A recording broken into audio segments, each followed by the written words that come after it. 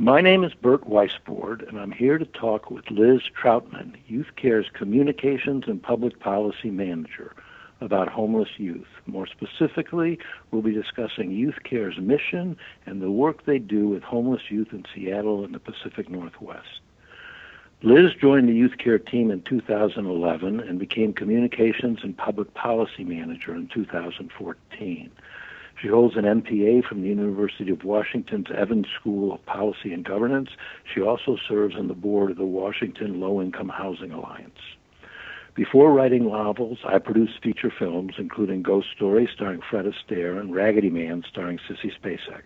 My first novel, Inside Passage, was published in 2013. My second, In Velvet, in 2014. Teaser, the sequel to Inside Passage, was published in 2015. Minos, the third book in the Corey Logan trilogy, will be published on May of this year. In Teaser and Minos, Corey Logan, my heroine, finds runaways, and once found, they become the client. So I've spent time thinking about some of the questions I'll be asking Liz today. A portion of the proceeds from the Corey Logan books will be donated to services for homeless youth in Seattle. Hello, Liz, and thank you for being here. Thank you so much for having me. Let's just jump right in. Let me just begin by asking you, what is Youth Care's mission and your work in Seattle? Absolutely. So Youth Care works to build confidence and self-sufficiency for homeless young people, and we do this through a continuum of services. So we start with actually prevention and preventing youth homelessness. We engage young people through street outreach programs and meeting basic needs like a need for meals, clothing, shelter. We also provide transitional housing and housing supports to young people so they can really begin to build stability. And then finally, we help young people reconnect to education and to job training opportunities, because we know that in order to truly move out of homelessness, they need to be able to support themselves. So we were founded in 1974 as a 3-bed shelter, really thinking, let's provide, a couple nights of shelter to young people who have run away. We'll get them back home and all will be well. And in the course of that work, really discovered that it took much more to support these young people, that often they were leaving home because of family conflict or even abuse and neglect, and that there were a whole host of complicated situations that they were dealing with. So over time, since 1974, we've really expanded that work into the full continuum that we offer today. I'm not sure I'm doing the math right, but is this Youth Care's 41st year? It's actually our 42nd year. We Wow. celebrated our 40th anniversary in 2014. So I would like to ask you to elaborate a little bit more on its history. And I mean, you started that with the, 3 beds and so on, but I think that this whole area has changed so much, and I'd like to build up to the recent changes, but can you take us through some of the evolution since then? Absolutely. So as I said, we were founded in 1974 as a 3-bed shelter, really serving minors, so young people under the age of 18 who were either run away from home or had been kicked out of home. That program still exists today. Our shelter is now a 12-bed shelter for minors, and we continue to provide support and services to young people who had to leave home for one reason or another. Our goal is always family reunification when that's safe and appropriate, and if that's not an option for a young person, then we work to figure out what is the most safe and stable housing situation for them.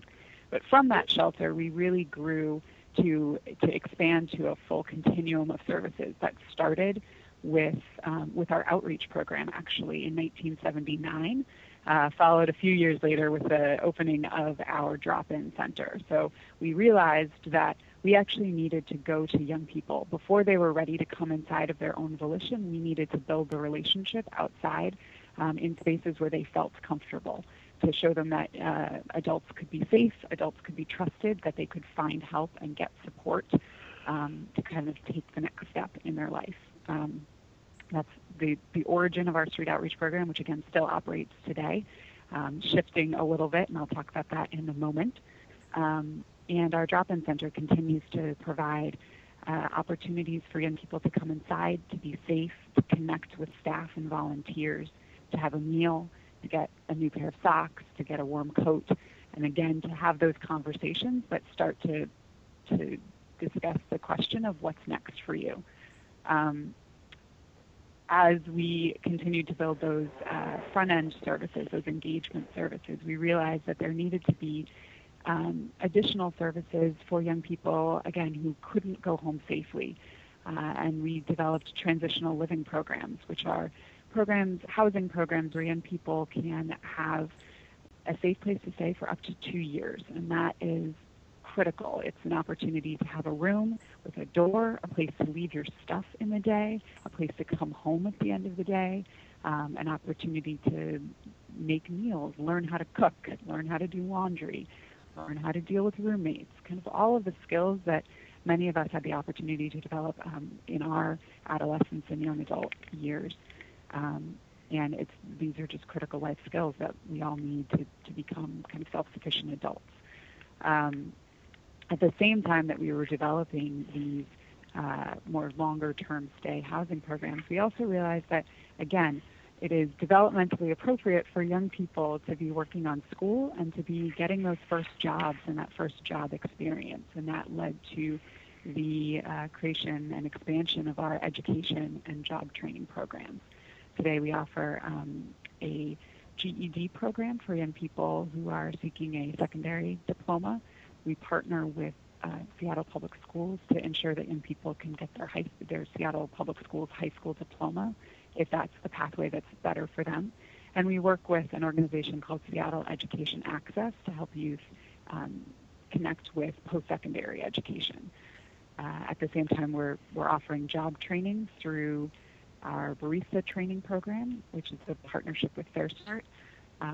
Our Tile project, which is really an engagement program for young people to, again, begin to have a taste of those skills that will be helpful for them in moving on in further employment. So working with a manager, working with coworkers, project management, doing an art project from start to finish, getting a paycheck and learning how to manage that money towards a goal of increasing housing.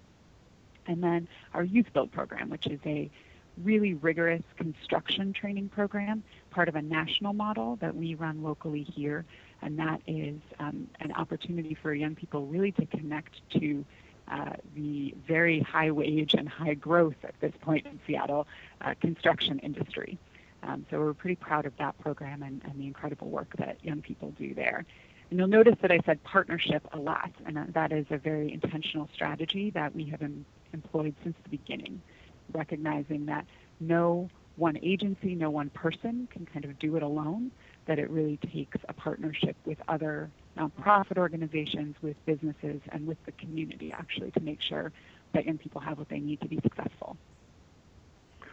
Well, it's really wonderful work that you do, and it's very impressive how it's evolved over these many years.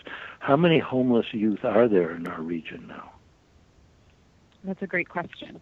The most recent one-night count included a concurrent effort called Count Us In, which the results were just released yesterday, actually, so this is good timing for the question. And this, again, point-in-time count found 824 youth and young adults homeless on one night in King County. And that includes literally unsheltered, it includes folks staying in shelters, and it includes people who are couch surfing or staying in a transitional living program. So that's one night. In a year, about 5,000 young people are accessing services in King County. So that kind of gives you a sense of the scale that we're working with. Youth serves 1,500 young people a year. And you'll notice that I'm talking mostly about young people who are accessing services. So there is a whole swath of youth, I believe, that are not necessarily being captured in these numbers because they are not yet coming in for services. And we don't have a very accurate and good way to count the young people who are not yet comfortable kind of raising their hand and coming into a drop-in center or encountering one of our outreach workers, for example. How do these numbers compare to what it's been, I don't know, 3, 5, 10 years ago? Well, it's interesting because overall in our community, we are seeing just an incredible increase in unsheltered homelessness broadly. From the one-night counts of all homeless populations last year to this year, we saw a 20% increase. The year before that, it was a 19% increase. So we're seeing just an incredible increase in the rate of unsheltered homelessness in King County in particular. And this has really prompted the declaration of a state of emergency at the city level and the county level, which have really shown a light on the issue of unsheltered homelessness. Can you talk a little bit more about the state of emergency and the impact it's had on young people? Absolutely. So I think the state of emergency, first of all, was just an important recognition that this is a crisis, that homelessness is not kind of normal, homelessness is not natural, homelessness is not a thing that should exist in our society, and the scale and the scope of homelessness in Seattle and King County, particularly now, is a crisis. It's an epidemic. It's an emergency. And I think declaring that state of emergency has really helped galvanize action and really called out the extent to which this is a problem that needs addressing. For young people and for all people, it has resulted in one-time infusion of city resources into expanding shelter beds, into expanding outreach services, into really starting that first level engagement of people who are sleeping outside, starting to recognize when diversion money can be used to help a person move quickly out of homelessness, starting to look at what are the barriers to shelter. I think there may be a misconception for some people that folks are not coming inside because they don't want to, or, they would rather stay outside. When you delve into it, the reality is a lot more complex. You have the issue of people being with a partner or a family member that they don't want to leave, and it can be hard for two people to get into a shelter at the same time. What we see with young people is often one person is within our age range and another person is just outside of our age range for shelter, and so the older person can't come in, and that is a barrier for the younger person to access shelter services. Pets are another big barrier to shelter for people, and it's not when you're outside and you don't have much support and much comfort, an animal can be an incredibly important asset to you, really, in maintaining your health, your mental health, your physical health. And studies show that people with animals, homeless individuals who have animals, actually have slightly improved and slightly higher health outcomes. So there's some really complex situations that might prevent somebody from coming inside. And I think the state of emergency and the increased outreach, the increased shelter opportunities have really helped the city and the county and other funders to understand that complexity. For young people specifically, we were able to expand the number of shelter beds at Youth Care's Orion Center, and we were able to launch a coordinated outreach effort that really engages young people who are living in kind of unauthorized encampments and living outside. So we're really able to do kind of a deep level of street-based outreach and engagement, which has had strong results in terms of helping young people move inside and start to, again, address those barriers to shelter. Well, when I listen to all the things that you're doing and how much progress has been made, and yet, how this crisis has actually gotten more dramatic, I think that there's probably a lot of education that needs to happen. And why don't we just go back and let's start with the very, sort of fundamental question. It's something that you must think about a lot, which is, why do young people become homeless in the first place? Yeah, that's another great question. I think, so we serve young people ages 12 through 24, and that obviously covers a huge range of life experience between those ages. But broadly speaking, young people become homeless for a variety of reasons, none of which are really their fault or their choice. So a young person doesn't wake up one day and say, you know what, I would rather sleep outside than in my, warm, comfortable house because I don't want to eat broccoli at dinner or whatever it is. Young people are outside not by choice. The one big reason is indeed family conflict, family violence, and neglect. So young people who leave home because they are actually running from abuse, young people who are told they must leave home, or young people who leave home and no one tries to stop them. That's a pretty common narrative that we hear from a number of the young people we serve. We see a lot of young people who are kicked out or made to leave because of their sexual or gender identity. So nationally, about 40% of homeless youth identify as lesbian, gay, bisexual, transgender, or queer, and that is a big factor for them, again, being asked to leave home or made to feel very uncomfortable or unsafe in their home. Poverty is also a huge factor. During particularly the foreclosure crisis and the economic downturn, we saw families needing to double up, to downsize, to move actually into shelters themselves. And often when that happens, older adolescents, and again, 17, 18, 19 years old, there's no longer room in that family to support the young person. Or a great example is a young woman that I know who has a younger sibling with special needs, and her mother also has some mental health concerns, and she just felt at a certain point that she was a burden to her family and decided that it would be better for her family to leave. So these are the kinds of stories that we hear, is young people acting in self-preservation, either, again, for themselves or for their family. And then finally, we unfortunately see too many young people who exit our state systems of care into homelessness. About 25% to one-third of youth who exit foster care at 18 will experience homelessness within a year. Similar rates for young people exiting juvenile detention facilities.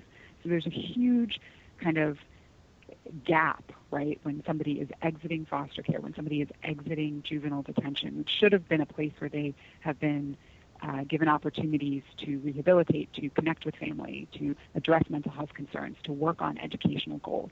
And instead, something's happening where they're exiting and they're not actually able to live stably wherever their home is. It's really... let me go back to something you said earlier. Has it always been your goal to reunite these young people with their families, or is that something that's evolved? I think our work on family reunification and engagement has definitely evolved over the last 42 years. And it has been a particular focus of the last 3 to 5 years as we've strengthened our prevention work and realized that if we can actually intervene in families before a young person runs or is kicked out, we actually can do some real strengthening work in families to help a young person stay at home. And sometimes that's addressing family conflict, and sometimes it's addressing some of the resource challenges that families experience, not being able to pay a utility bill, not being able to buy groceries or school supplies, some of those really basic things that we can help support families to do, and that actually helps build the family unit stability. The other way that our work in that has shifted is really to think about family reunification, but also family engagement. So for a young person who can't necessarily yet live safely at home, or who might be 22, 23, and wants to be more independent, how can we still strengthen that family relationship so that they have caring adults in their life, caring and supportive adults in their life to turn to with questions, with needs, with celebrations, who is the person that they can call and say, hey, I got a job today? Who's the person they can call to say, hey, I'm doing laundry and I accidentally dyed all of my socks pink. How do I do laundry better, right? These are the kinds of things that I certainly called my mom about when I was a young adult, first kind of on my own. And we want to be able to ensure that young people have those family connections with supportive adults in their life. And that could be a parent, that could be an aunt or an uncle or a grandparent, it could be a cousin, it could be a family friend that has always been, again, a safe and supportive adult in their life. So we've really both increased our focus on this work and broadened our understanding of what it really means. Yes, what can people in the community do to address the crisis of homelessness? And, how can people get involved in ways that are helpful and meaningful, especially since so many people aren't really aware of the extent of this problem? Absolutely. So I think that one of the biggest things is truly to become more aware of the extent of the issues and to change mindsets, change your perception of a person that you might encounter who is living outside, and realize that there's probably something happening in their life that is profoundly challenging. So just if we can all be a little bit more compassionate about the people that we interact with. They are our neighbors and they are part of our community. So I think that's the one very fundamental thing that I would ask people to do. The second thing is to recognize that you might not know who's homeless in your community. So you see people who are staying outside might be very visible. There may be a whole other swath of individuals, and again, particularly young people, who wouldn't present as what we think of as homeless. So to broaden our understanding of what homelessness means, and that's really couch surfing and bouncing from place to place every night is incredibly destabilizing and is also a form of homelessness, and we need to recognize that. And then thirdly, I would say to get involved with organizations in your community that are doing work to prevent and end homelessness. And that involvement could take the form of a financial contribution. Organizations like Youth Care and the many other organizations that do this work rely on contributions from the community to do our work. It could take the form of donating supplies. So we rely on community donations of food, of warm clothing, of household supplies. When a young person gets into that first apartment, they need dishes, they need a microwave, they need towels and sheets and things like that. So community donations allow us to provide them with those things so that they can really have kind of a solid start in their new place. And the last thing is to volunteer. Many organizations are seeking volunteers to serve meals, to help with sorting donations, help with paperwork, help with some of maybe the less glamorous tasks, but things that are absolutely critical to the organization's functioning. So I would invite people to consider volunteering for an organization whose mission you support. Well, I, for one, would certainly encourage people, all of our listeners, to support Youth Care, because I've seen just how extraordinary the work that you do is. And I guess I also, before we sign off, want to raise just a bigger question, which is, are there systems issues or bigger barriers that, that may be political, that may be cultural, that are preventing young people from moving forward? It's a great, good, big question to end on. Right. Absolutely. I think there are systems issues. I think we are doing better as a community, particularly, again, in King County, at addressing some of those systems issues, and we've really focused on that. And we're starting to at the state level as well. Last year, the state legislature created an Office of Youth Homelessness Prevention and Protection. And that was a huge step forward because up until last year when this office was created, there was no single entity at the state level charged with tracking issues of youth homelessness and exploring how these systems might have gaps that lead to youth homelessness or prevent young people from moving out of homelessness. So I've already talked about the juvenile detention and foster care systems that are not perhaps adequately preparing young people always to exit into kind of stability. So those are definitely systems that I think we need to address. I think we are also seeing that as our economy has rebounded, it's rebounded in many ways for people with high skill levels in technology. And so we need to address the gap between what young people are able to learn in high school and in college with the skills that are needed to enter these high-wage sectors. So helping young people to graduate from school, helping them to connect to these new opportunities, I think are really critical. We see a very high unemployment rate, actually, for young people ages 16 to 24 compared to the overall unemployment rate in Washington State, which has fallen dramatically.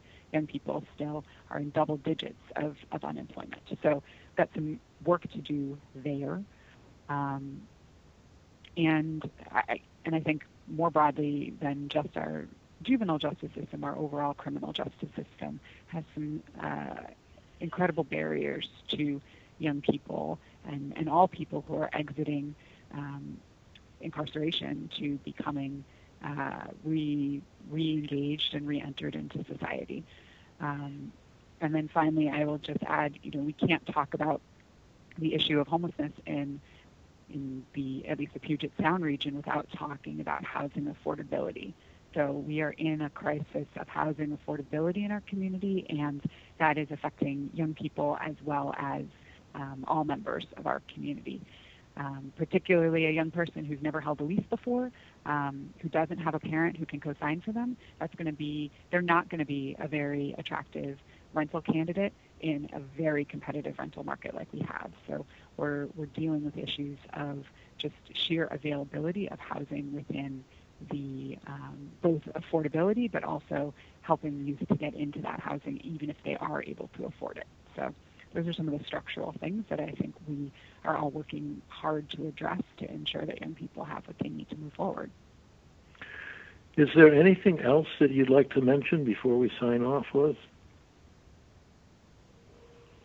I would just say thank you so much for having me here to answer some of these questions, and thank you for your ongoing interest in Youth Care's work, in the issues that young people face when they're homeless, and for your support of services for homeless young people. We're really grateful to have that attention and that support. Well, thank you, and thank you for your time. And I want to ask everybody to go to www.youthcare.org to learn more about youth care. And I'm sure that on the site there will be many ways to follow up. And to learn more about the Corey Logan Trilogy and my books, you can go to www.bertweisbord.com.